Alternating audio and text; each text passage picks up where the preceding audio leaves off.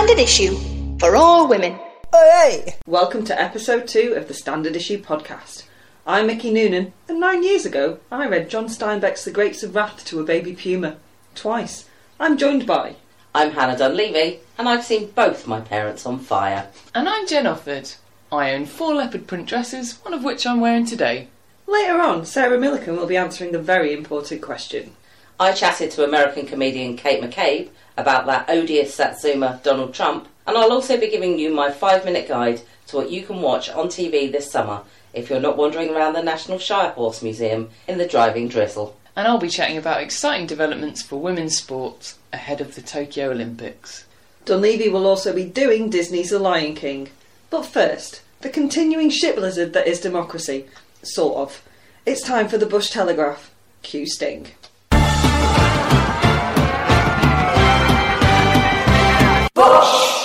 Telegraph. Welcome to the Bush Telegraph, as passionate about women's news as Nigel Farage is about getting a knighthood, but way better qualified.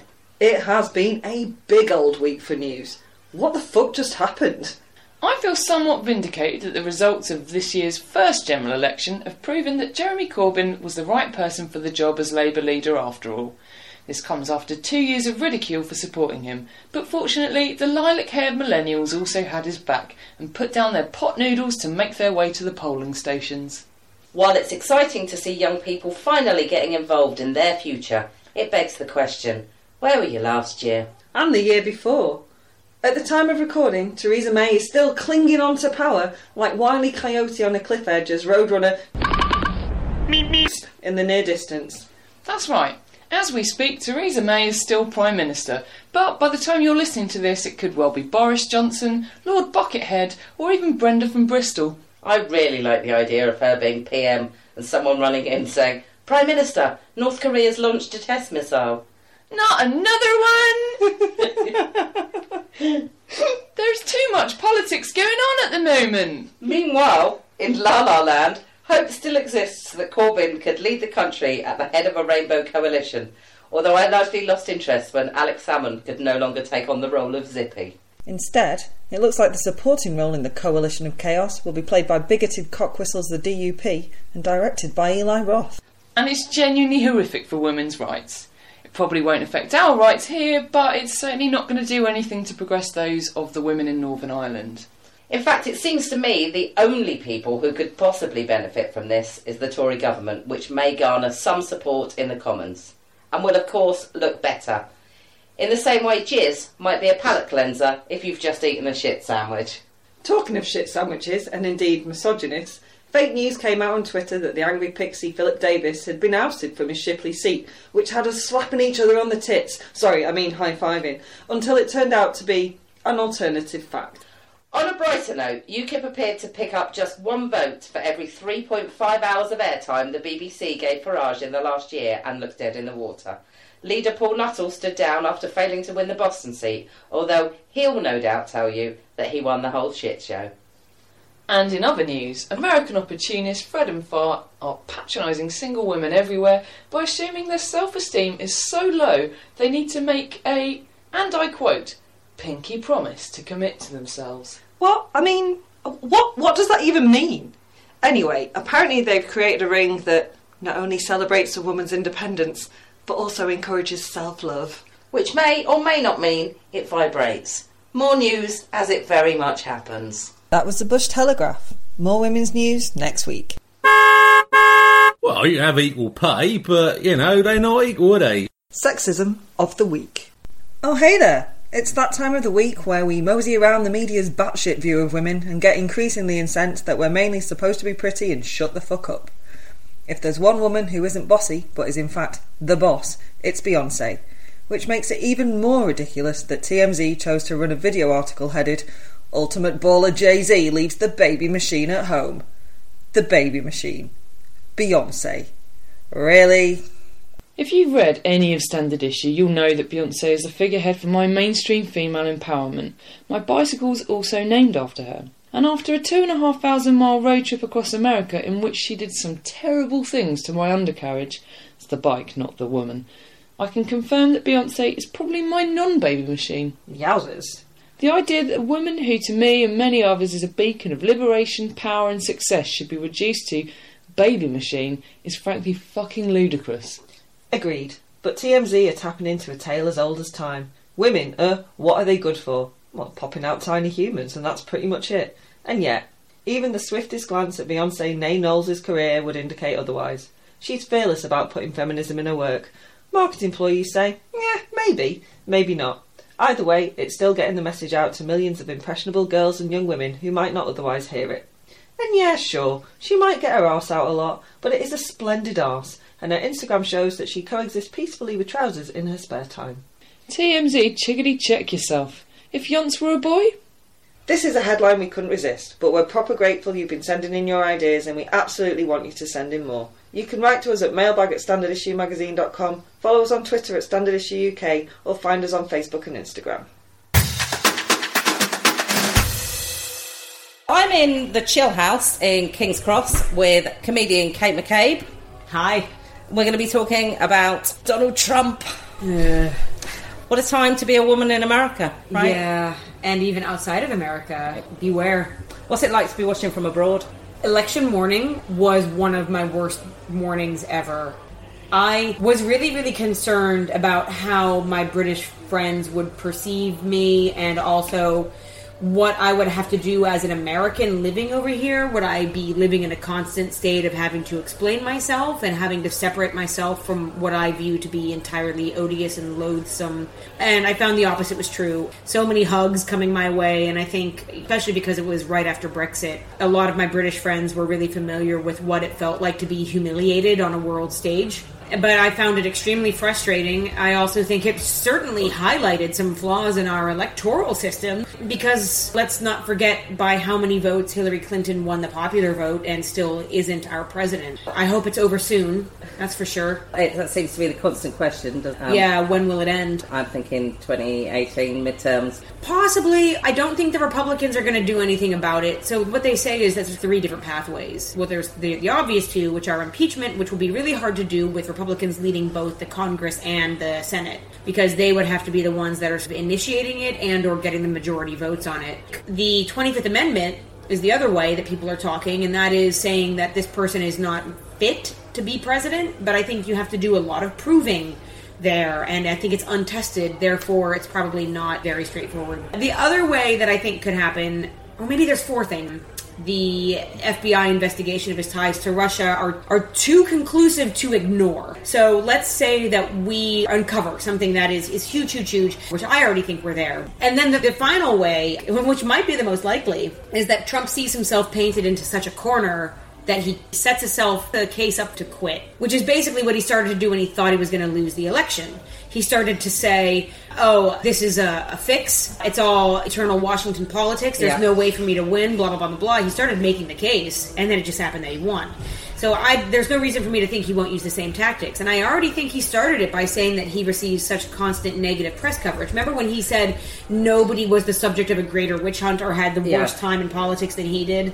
Hello, JFK memes. I think he already is sort of laying the groundwork to step down. Certainly as an outsider looking in, is while it seems that there's a lot for women to be concerned about, at times of crises, a number of people tend to rise up. I would say it looks like there are a lot of women to respect in America. Yeah, that's a positive note. There are some real great leaders from the female perspective in America right now. Most of them Democrats. Let's talk about Elizabeth Warren. Yeah, Elizabeth Warren. She's senator for Massachusetts. That's right, and now she has not been in office that long. But yeah, I like what she has to say. I like her politics. I think she believes what she's saying, and I think that she is a true progressive voice. I think she got caught up in a little bit of an imbroglio. I think on some ancient application she called herself or aligned herself with some Native American heritage. And here's newsflash, Native American people can look white because oftentimes their bloodline has been intermarried with white people. So, I think it was ridiculous that the right wing lambasted her for that. Trump was calling her Pocahontas. Yeah. Which also, it's sort of like, who are you making fun of? Are you making fun of her or are you making fun of Native American people? Yeah. Maxine Waters. She speaks her mind like no woman in politics I think I've ever seen. Yeah, love what she's saying. I think she's almost our id in a way that maybe wouldn't stand up for a woman, unfortunately. I mean, we saw that... And also a woman of colour. I mean, Yeah. that's a double uphill battle to fight. You saw how carefully Hillary Clinton had to choose her words when she was campaigning, and she's a white lady.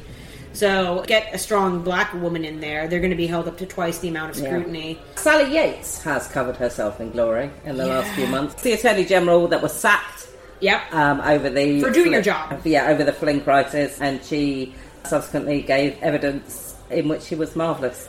Yeah, and let's point out as well, it was Jeff Sessions who asked upon her nomination whether she was able to do her job regardless of what party the president was aligned with. And she said, yes, of course, I will do my job. And that's 100% what she has done with Trump. She did her job, and she got asked or told to leave because of it. Moving outside of the world of politics, I think that there's a lot of women in the media as well who are doing a fantastic job. Clara Jeffrey, who is the... Mother Jones? Yeah, Mother Jones is editor-in-chief. The media is having an incredibly hard time, and they are putting out some consistently wonderful content, I think. Yeah, we were having a conversation earlier today that, mentioned that ultimately the press and politics are supposed to be a symbiotic relationship, in the sense that American politics should make sure that we protect our press, and the press should be keeping politicians honest. And when those relationships fail, we are in definite danger. And that is definitely something that Donald Trump is trying to do right now. But I will say, I think a lot of female journalists are doing a great job. Samantha Bee, I love. She is one hell of a lady. I also would bring up Teen Vogue's editor, Lauren Duca. I think she is doing a lot of work to get youth involved in politics. Also, weirdly, during the election campaign, Teen Vogue became a go-to resource. Never in a million years would I think I'd be reading Teen Vogue as a 40-year-old woman. To be honest, Samantha Bee kind of falls into another category of comedians because, Saturday Night Live, Kate McKinnon and Melissa McCarthy are having the time of their lives, aren't they? Yeah, I'm sure a lot of our listeners probably either saw on YouTube or on a Saturday Night Live broadcast when Kate McKinnon had to play Hillary Clinton right after the election and did the Leonard Cohen cover. Was one of the most beautiful moments in television, so heartbreaking. But Samantha Bee had Lizzo on as a musical guest, and she was going to sing like her hit, I think, probably as a celebratory anthem.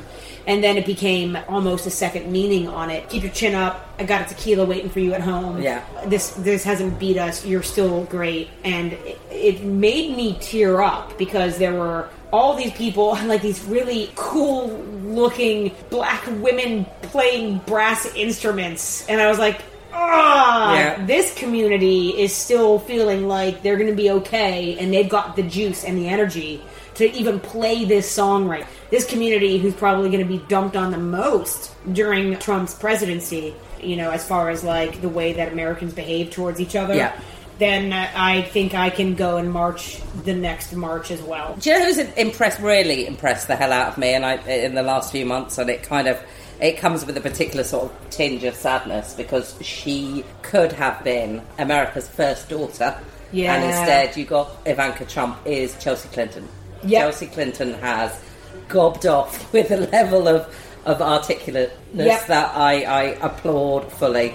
I think especially when you compare the two daughters. Yeah. And maybe that's not fair, but I also don't think it's fair that Ivanka Trump writes a book about how modern women can have it all when she has no awareness of her advantages. Please don't use Maya Angelou quotes for one thing, Ivanka Trump, because you've got absolutely no connection to her life. I find it slightly grating that she's given so much credit for keeping her father in check because... She's failed on every count. But also, to be honest, stopping your dad saying racist and homophobic things is a daughter's job. We all do it. Nobody goes, we all go, come on, Dad. She's not our feminist in the White House. She's not the representative or the voice or the effective person that I think any of us would wish was at Trump's side. But getting back to Chelsea Clinton, the positive thing, I mean, here's somebody that's had to deal with a bunch of shit her whole life. Getting bullied for being kind of like an awkward teenager. You know, the curly hair, the face that she didn't kind of grow into at that point. That girl has had no privacy her whole life. No. I think she's dealt with it really well. I think she is definitely a product of her upbringing. I think her mom is pretty great. Yeah. So I think, you know, she's done a good job. And I think additionally, you know, she's authoring a children's book right now about she persisted. I think she's taking the line that was used against Elizabeth Warren and making a children's book about women in history who have. Yeah. Nevertheless, she persisted. Exactly. And I think also she stood up recently against Philippine dictator, what's his name, Duterte, and basically made some really heinous comments about allowing rape in his army. He came back with a really vile, vitriolic diatribe. So while we're on First Daughters, we have to move to the sticky subject of First Ladies. Yeah. Because it does seem like there has been some sort of backlash towards anybody criticising Melania Trump. Yeah. Which I have to say that I find quite difficult. I also have to say, cards on the table, I'm currently wearing a T-shirt with Eleanor Roosevelt's face on it. Although Kate is currently wearing a T-shirt with Angela Lansbury's face on it. And she just showed it to you even though we're on a podcast. we all have our heroes. Yeah. What do you make of the First Lady? What I make of her is what is transparent. I think that she's an unhappy woman who probably never wanted to be in this position. I think that she has a lack of awareness. I think it's clear that she does not enjoy him. I think all the speculation, there is a grain of truth in that. The swatting of the hand, even if we're misreading these things. However, it is a relationship of her own choosing. So she is an adult woman. She's able to make choices. But I do think that she has a lack of awareness, and you can demonstrate that by her First Lady's cause that she's chosen. Was it not going to be bullying, internet bullying? Cyberbullying. Yeah, so start with the man in your family photo, the troll in chief. I think that demonstrates a lack of awareness. I agree with her that that is a huge problem. But for that particular White House... Because what they're going to do, they're going to selectively choose who they think is bullying. They're going to look at Kathy Griffin and say, you're bullying and that's awful. But they're not going to say the same about all the pictures of Obama being lynched. It's difficult as well because in this country we don't quite understand the role of First Lady as such. Yeah, they're supposed to be activists of a stripe. And they are supposed to be the voice of women. And I feel that that's not happening. No. That it's not. She's not. I mean... You don't need to be Eleanor Roosevelt. Most people aren't Eleanor Roosevelt, but Michelle Obama came quite close. She couldn't deliver a speech without cribbing Michelle Obama. How is she going to do But this? also, when he did that trip down to Florida, when he arrived in the aeroplane with the music, and it was just horrific. And she got off the plane and she read the Lord's Prayer out, and Donald Trump came on the stage and said, "Oh, wasn't that beautiful?" And I thought it demeaned women in such a way that if we're applauding them for getting through the Our Father, when we've come from Michelle Obama, then that's a terrifying place for a woman and to it's be not in. Donald Trump's job to tell me when I should be excited about the actions of a woman. Yeah. Because I think we have two very different standards. Right. One of the jobs historically of the First Lady has been to be this voice behind their shoulder, to be A, giving them an alternative perspective on some of the legislation that they might be working on, or B, somebody who can temper their personality in ways that might be necessary to deal, there's another 50% of the population that's never really seen complete representation in American politics. So at least with the office of the First Lady, that person is there hopefully being a representative of, the majority of women. And I don't think there is a woman alive that could be that in Donald Trump's life. It's not just that Melania maybe isn't suited to the office. It's not that maybe she doesn't want the office. I think both of those things are true. But I also think there's nobody who could be First Lady to Donald Trump. Yeah, well, that seems like a depressing note to end on, so... Women of America, women of the world, don't give up. Here's something positive. Sometimes you look at Republicans as a Democrat, and you think, what would it take what would it take for you to get on the other side of this and say, this is bad for us as a nation? I was on BBC Radio before the election with 3 Trump supporters and 2 other Clinton supporters. And one of them kept in touch with me, one of these Trump supporters. And he was military, as you might expect. A lot of military personnel automatically vote Republican. He asked to meet up last week. He said, do you want to go out for a drink? I'd love to talk about stuff. And he started talking to me that night when we went out about just general stuff. And I was like, what did you want to say to me? And he's like, mostly I just wanted to apologize. He's like, I wish I could take back my vote. And weirdly, even though it's like, oh, too little too late, thanks pal, it also gave me hope that people aren't completely made of stone, and that even amongst people of a different stripe, there is a line. Keep working on that line. Don't punish the people who want to say sorry. It's important that just as a human race, we see that this is a bad guy. If you listen to this and you voted for Trump, but you can see if there's a glimmer, please understand, you won't get shit from me. That's like a huge cuddle from Kate at the end. Thanks very much, Kate. It's been a pleasure talking to you. Likewise. Standard issue for all women. Hi, I'm Hannah Dunleavy, and this is my 5-minute guide to the best TV you can watch this summer. Once upon a time, the summer was where bad TV went to die, but that's been changing in recent years. Online providers like Netflix and Amazon can release stuff regardless of whether it clashes with Wimbledon, and online piracy means that Sky is increasingly showing American series much closer to their US air dates. The net result is you won't see a huge amount of good British drama for the next few months, but June, July and August look positively pregnant with potential when it comes to US imports.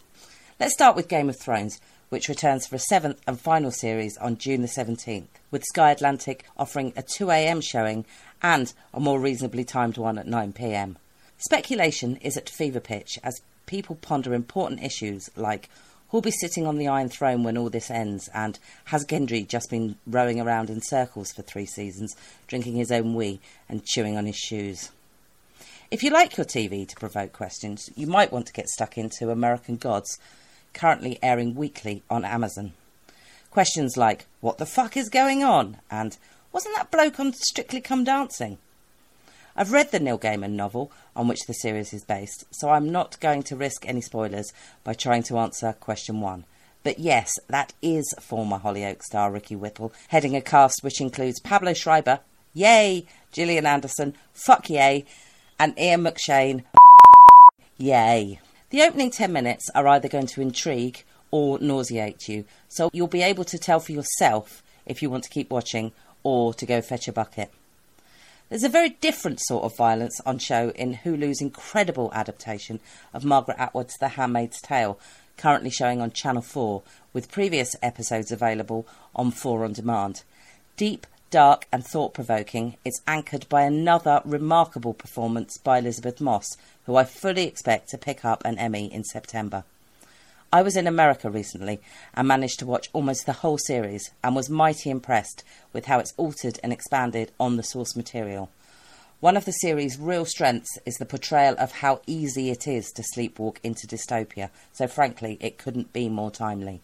But it's worth adding that if you're disgusted by the idea of living in a world where, in order to survive, some women have no real alternative than to produce offspring for the rich, it might be worth remembering that we very much already do. Speaking of women-centric series, Netflix gave us new episodes of both Orange is the New Black and Orphan Black in a single weekend. A move so estrogen-heavy, I'm kind of surprised we didn't all immediately get our period. Series 5 of Orange is the New Black had a difficult birth after hackers leaked episodes online when Netflix responded to ransom demands with the laudable jog on, or words to that effect.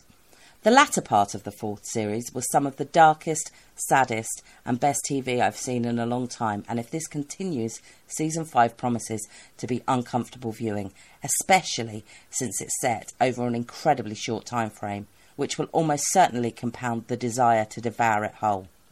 What I'm basically saying here is that, while I haven't watched it yet, I'm pretty sure by the time you hear this, I'll be close to the season's end, eating crunchy nut cornflakes out of the box and wondering what that smell is. Episodes of the 5th and final series of Canadian gem Orphan Black are being released weekly, for which my circadian rhythms send their thanks. While far from flawless, the sci-fi thriller is a winning mix of drama, comedy and stealth feminism, and features the most extraordinary of actresses, Tatiana Maslany, in upwards of 7 roles. All previous episodes of both Orange is the New Black and Orphan Black are on Netflix, so if the summer turns out to be a washout, weather-wise, personally or financially, there are far worse ways you could spend your time than binge-watching one or even both. Just make sure you shower every few days. Sticking with Netflix, if you were understandably hoping for a second series of Stranger Things this summer, you'll be disappointed to learn it won't be arriving until Halloween. But the latest series of Florida-set family saga Bloodline went online last week, and Tina Fey's Unbreakable Kimmy Schmidt gives us more of the same in its 3rd series, which sounds like a criticism, but absolutely isn't. And talking of comedy goddesses, Julia Louis-Dreyfus continues to outclass all comers in the 5th series of Veep, currently available to watch on Sky Atlantic or Sky's catch-up service. While still no one manages to be as funny as JLD, the scene in which Sally Phillips talks about Stephen Fry's knobbly cock comes pretty damn close.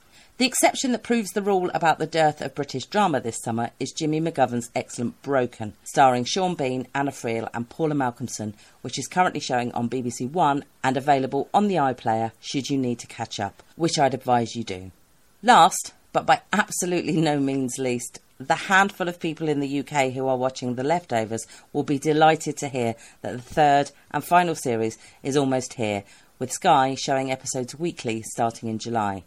This is another series I managed to watch when I was in America and can report back that it remains as blackly funny, as visually arresting and as downright weird as ever. If you want to discover why I can categorically say it is the best TV of the past decade, the first 2 series are on Sky's catch-up service, as well as being available to Now TV subscribers. Looking further ahead, Sky's Canada-based drama Tin Star, starring Tim Roth and Christina Hendricks, is due to arrive sometime in September, when the channel will, hopefully, also be launching HBO's new big drama, The Deuce, which there isn't time to go into here. But suffice to say, if the names David Simon and Maggie Gyllenhaal don't draw you in, I'm not sure what will. September is also the slated release date for Amazon to deliver a 3rd season of Outlander, which will please our friends Jen Brister and Maureen Younger over at the Droughtlander podcast. If you want to chat with me about any TV series I've talked about here, feel free to get in touch on Twitter, where I'm @ThatDunleavy, although maybe not about Outlander, because I've not actually watched it. This was my 7-minute guide to the summer's best TV. Thanks for listening and happy viewing.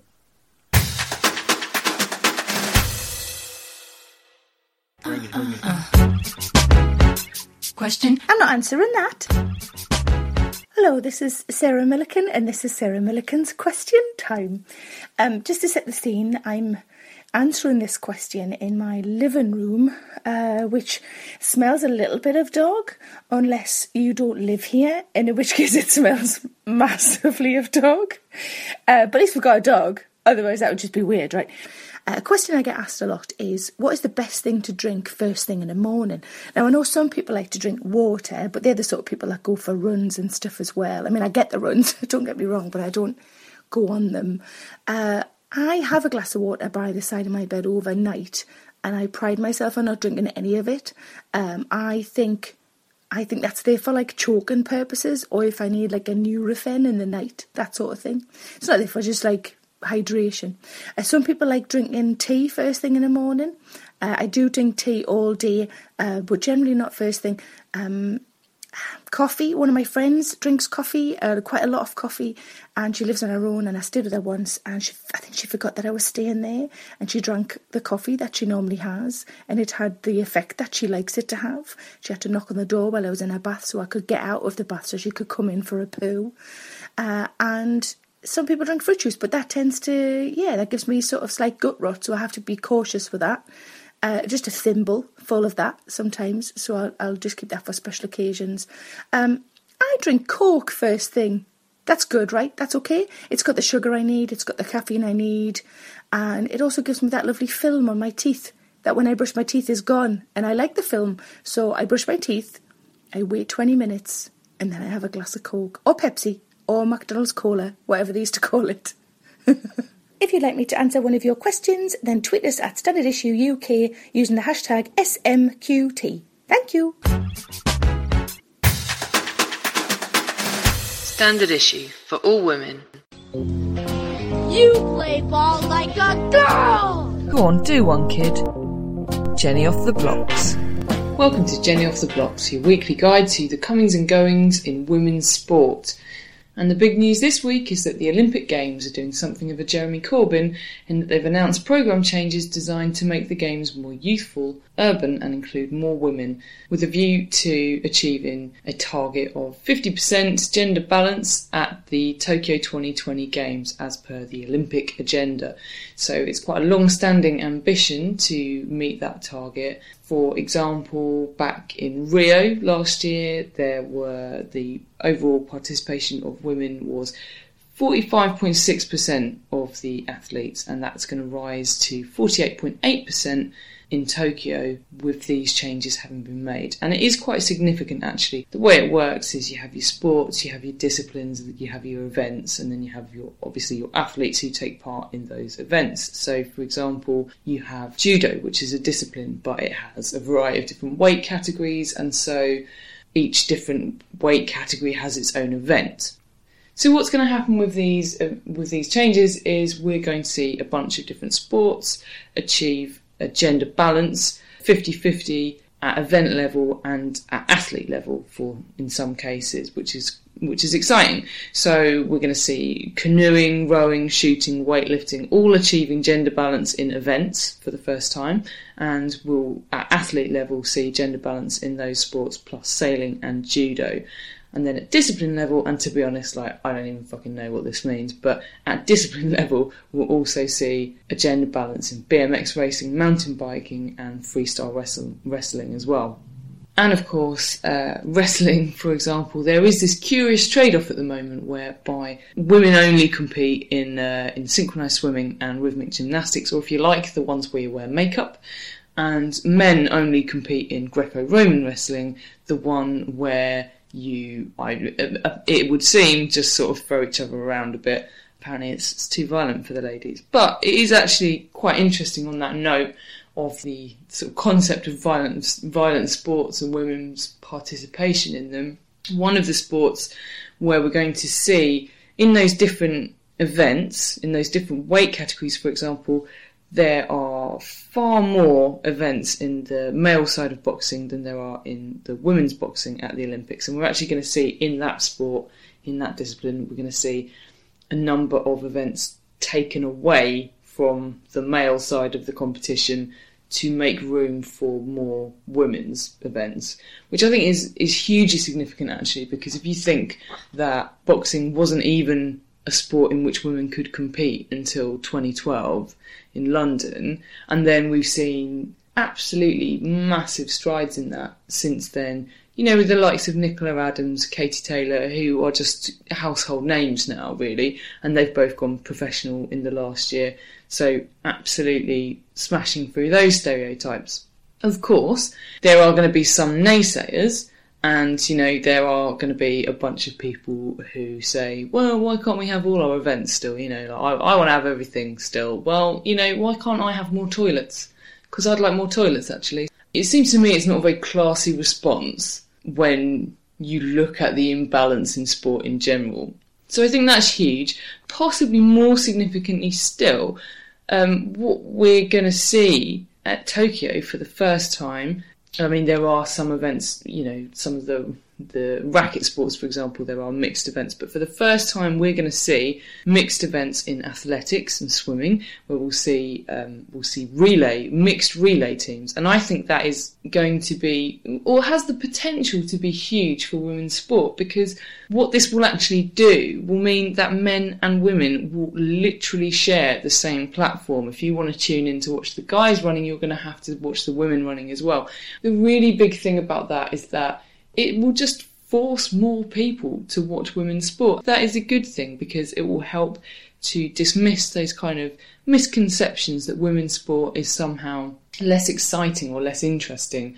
And I think the only way really we can do that is just by offering far more exposure. And this is something that will do that. I absolutely applaud that. I really do. I mean, we are going to see, as I said, we're going to see some debate about this still, and I think there will be more. For example, athletics is one of the disciplines where there's been quite a lot of redistribution, and the International Athletics Federation will argue that they've been a bit hard done by, but the change has to come from the top. It absolutely has to come from the top, and that's the only way we can see real change in the disparity between male and female sport. It's going to be really interesting to see how this one pans out. So that's all for this week. Next week we'll be chatting to Jenny Gunn, who has a very she's very name appropriate for this segment, so I'm obviously delighted about that. And she'll be talking to us about the England cricket team's World Cup aspirations, with that competition kicking off on the 24th of June.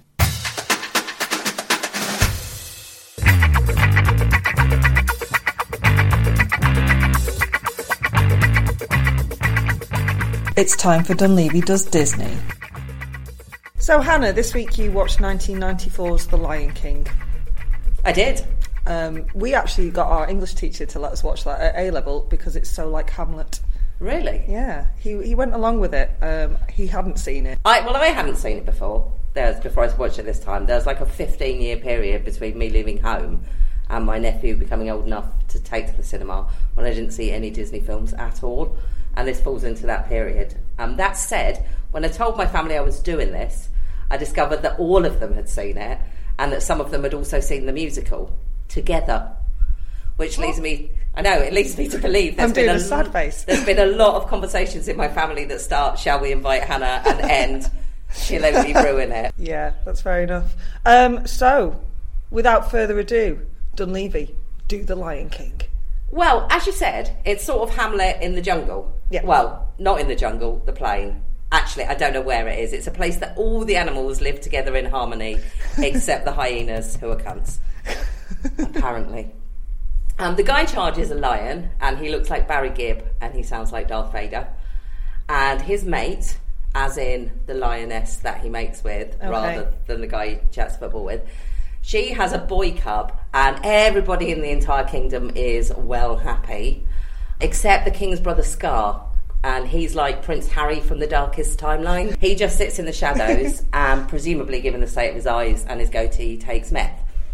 Very yellow, his eyes. They are very yellow. That's actually quite a common theme in Disney. Yellow and green eyes are bad. Meth addicts. Yeah, meth addicts are also bad. Yeah. Anyway, it turns out the king's one of those pricks who puts pictures of their kids all over Facebook and then moans that people don't like them. Because he goes off to see his brothers to tell him off for not worshipping the baby. Okay. And I've got to say, I've got certain sympathy for Scar here, especially since Simba is kind of annoying. Yeah, he's a little git. He is. Attention seeking. To the degree that his dad says to him, one day all this will be yours, son, but only when I die. And immediately he goes out and starts singing, I just can't wait to be king. What an absolute dick. Quite. Tiny little furry douchebag. But, he gets his comeuppance because you should be careful what you wish for, because Scar engineers the death of the king, and it turns out Simba doesn't actually want to be in charge at all, and he runs away. I know, it's like Brexit all over again. So wait, did you just compare Simba to Nigel Farage? Well, no. I think maybe Scar's a bit more like Nigel Farage. So Simba runs off and he starts living with a warthog and a creature that I just couldn't identify what it was supposed to be. But it's voiced by... It's a meerkat. Is it? It's a meerkat. Oh, but it's got like an orange hat on. I mean, they've taken certain liberties, I think, with how animals actually behave. But... okay. Well, he's voiced by Nathan Lane, who I have to say is always value for money. So, but they wander around singing Hakuna Matata, which is basically "Don't worry, be happy," except worse. Which I didn't actually think was possible. And they sing that, and then they eat insects for as long as it takes for Simba to become a lion that looks like Barry Gibb, but sounds like Ferris Bueller. And then he goes back and takes revenge on Scar, who's become like some sort of Hitler for hyenas, and everybody lives happily ever after. There is that scene. There's the Hitler Youth scene. Oh, God, it's terrible. It's terrible. It's quite unnerving. So I suppose Scar is, in that way, more like Nigel Farage, but there you have it. So, I'm not sure by that plot summary whether to determine you liked it or not. Did you like it? Well, sort of. Parts of it are really good. Whoopi Goldberg's in it. She's playing a hyena. She's chief cunt hyena, right? She is, yeah. And so that's great. And there is a lovely scene where all the animals are looking at the stars in the sky and discussing what they think the stars might be. And they all have different suggestions. And then the warthog says he's always thought that they're big burning balls of gas, like millions of miles away, and everybody just laughs at him and dismisses it, which I really liked. I feel like you related a little bit to that. Yeah. But, I was a bit disappointed by the music, because that's the thing I'd always been led to believe was the thing that made The Lion King like it's set apart from all the others, because it's Tim Rice and Elton John. I mean, the least said about Hakuna Matata, the better. But even Can You Feel the Love Tonight, which I can't say I like as a song. Okay. But when sung by Elton John, it's about the only Disney ballad that doesn't make me want to smash it up. Well, I mean, that's sort of a recommendation. Yeah, but that's completely squandered in the film. It's delivered really badly in the film. So, in summary, I don't know if I liked it or not, which isn't helpful, I'm aware. Was there a message that anyone could take from The Lion King? Well, I mean, you're right, because Disney films do usually have a message. Some sort of moral. Usually it's women need saving, or, believe in yourself, or something like that. But this just seems to be one long advert for Hereditary Monarchy, which doesn't seem like... So I've missed something. So either there wasn't a message, or there was a message, but it was relayed in a frequency that only children can hear. Okay, now we need to know the important stuff. What's the score? The score, I'm going to give it 3 slaughtered antelopes out of 5. It's not bad going. Not bad. I reckon after I've sat through however many Disney horrors await me, I might look back on this more kindly. It's always toughest when it's one of the early reviews. Yeah. To gauge the level of slaughtered gazelles / antelopes. Yeah. But there you have it. 3 out of 5 at the moment. That's good, and I've just got to say, it's taken every fibre of my being not to burst into some sort of song.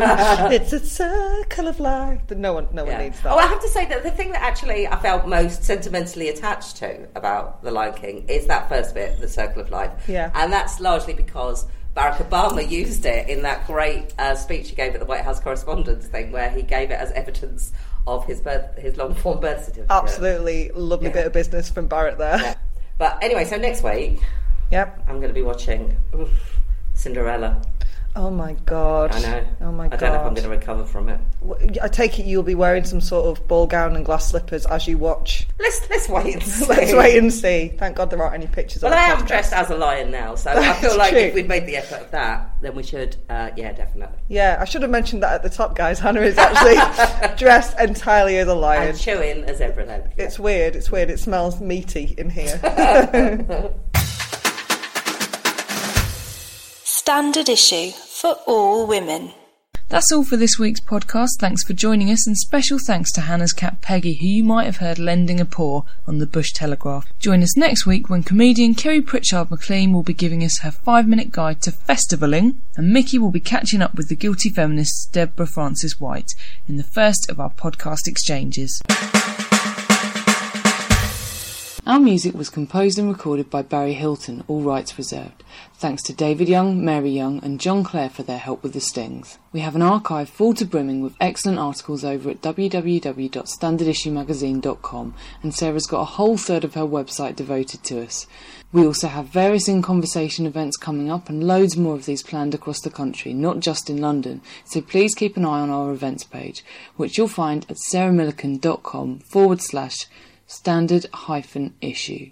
We'd jeffing love to hear from you, and you can write to us at mailbag@standardissuemagazine.com, follow us on Twitter at standardissueuk, or find us on Facebook and Instagram. All of our podcasts are available on iTunes and Podomatic. Stay frosty, champs.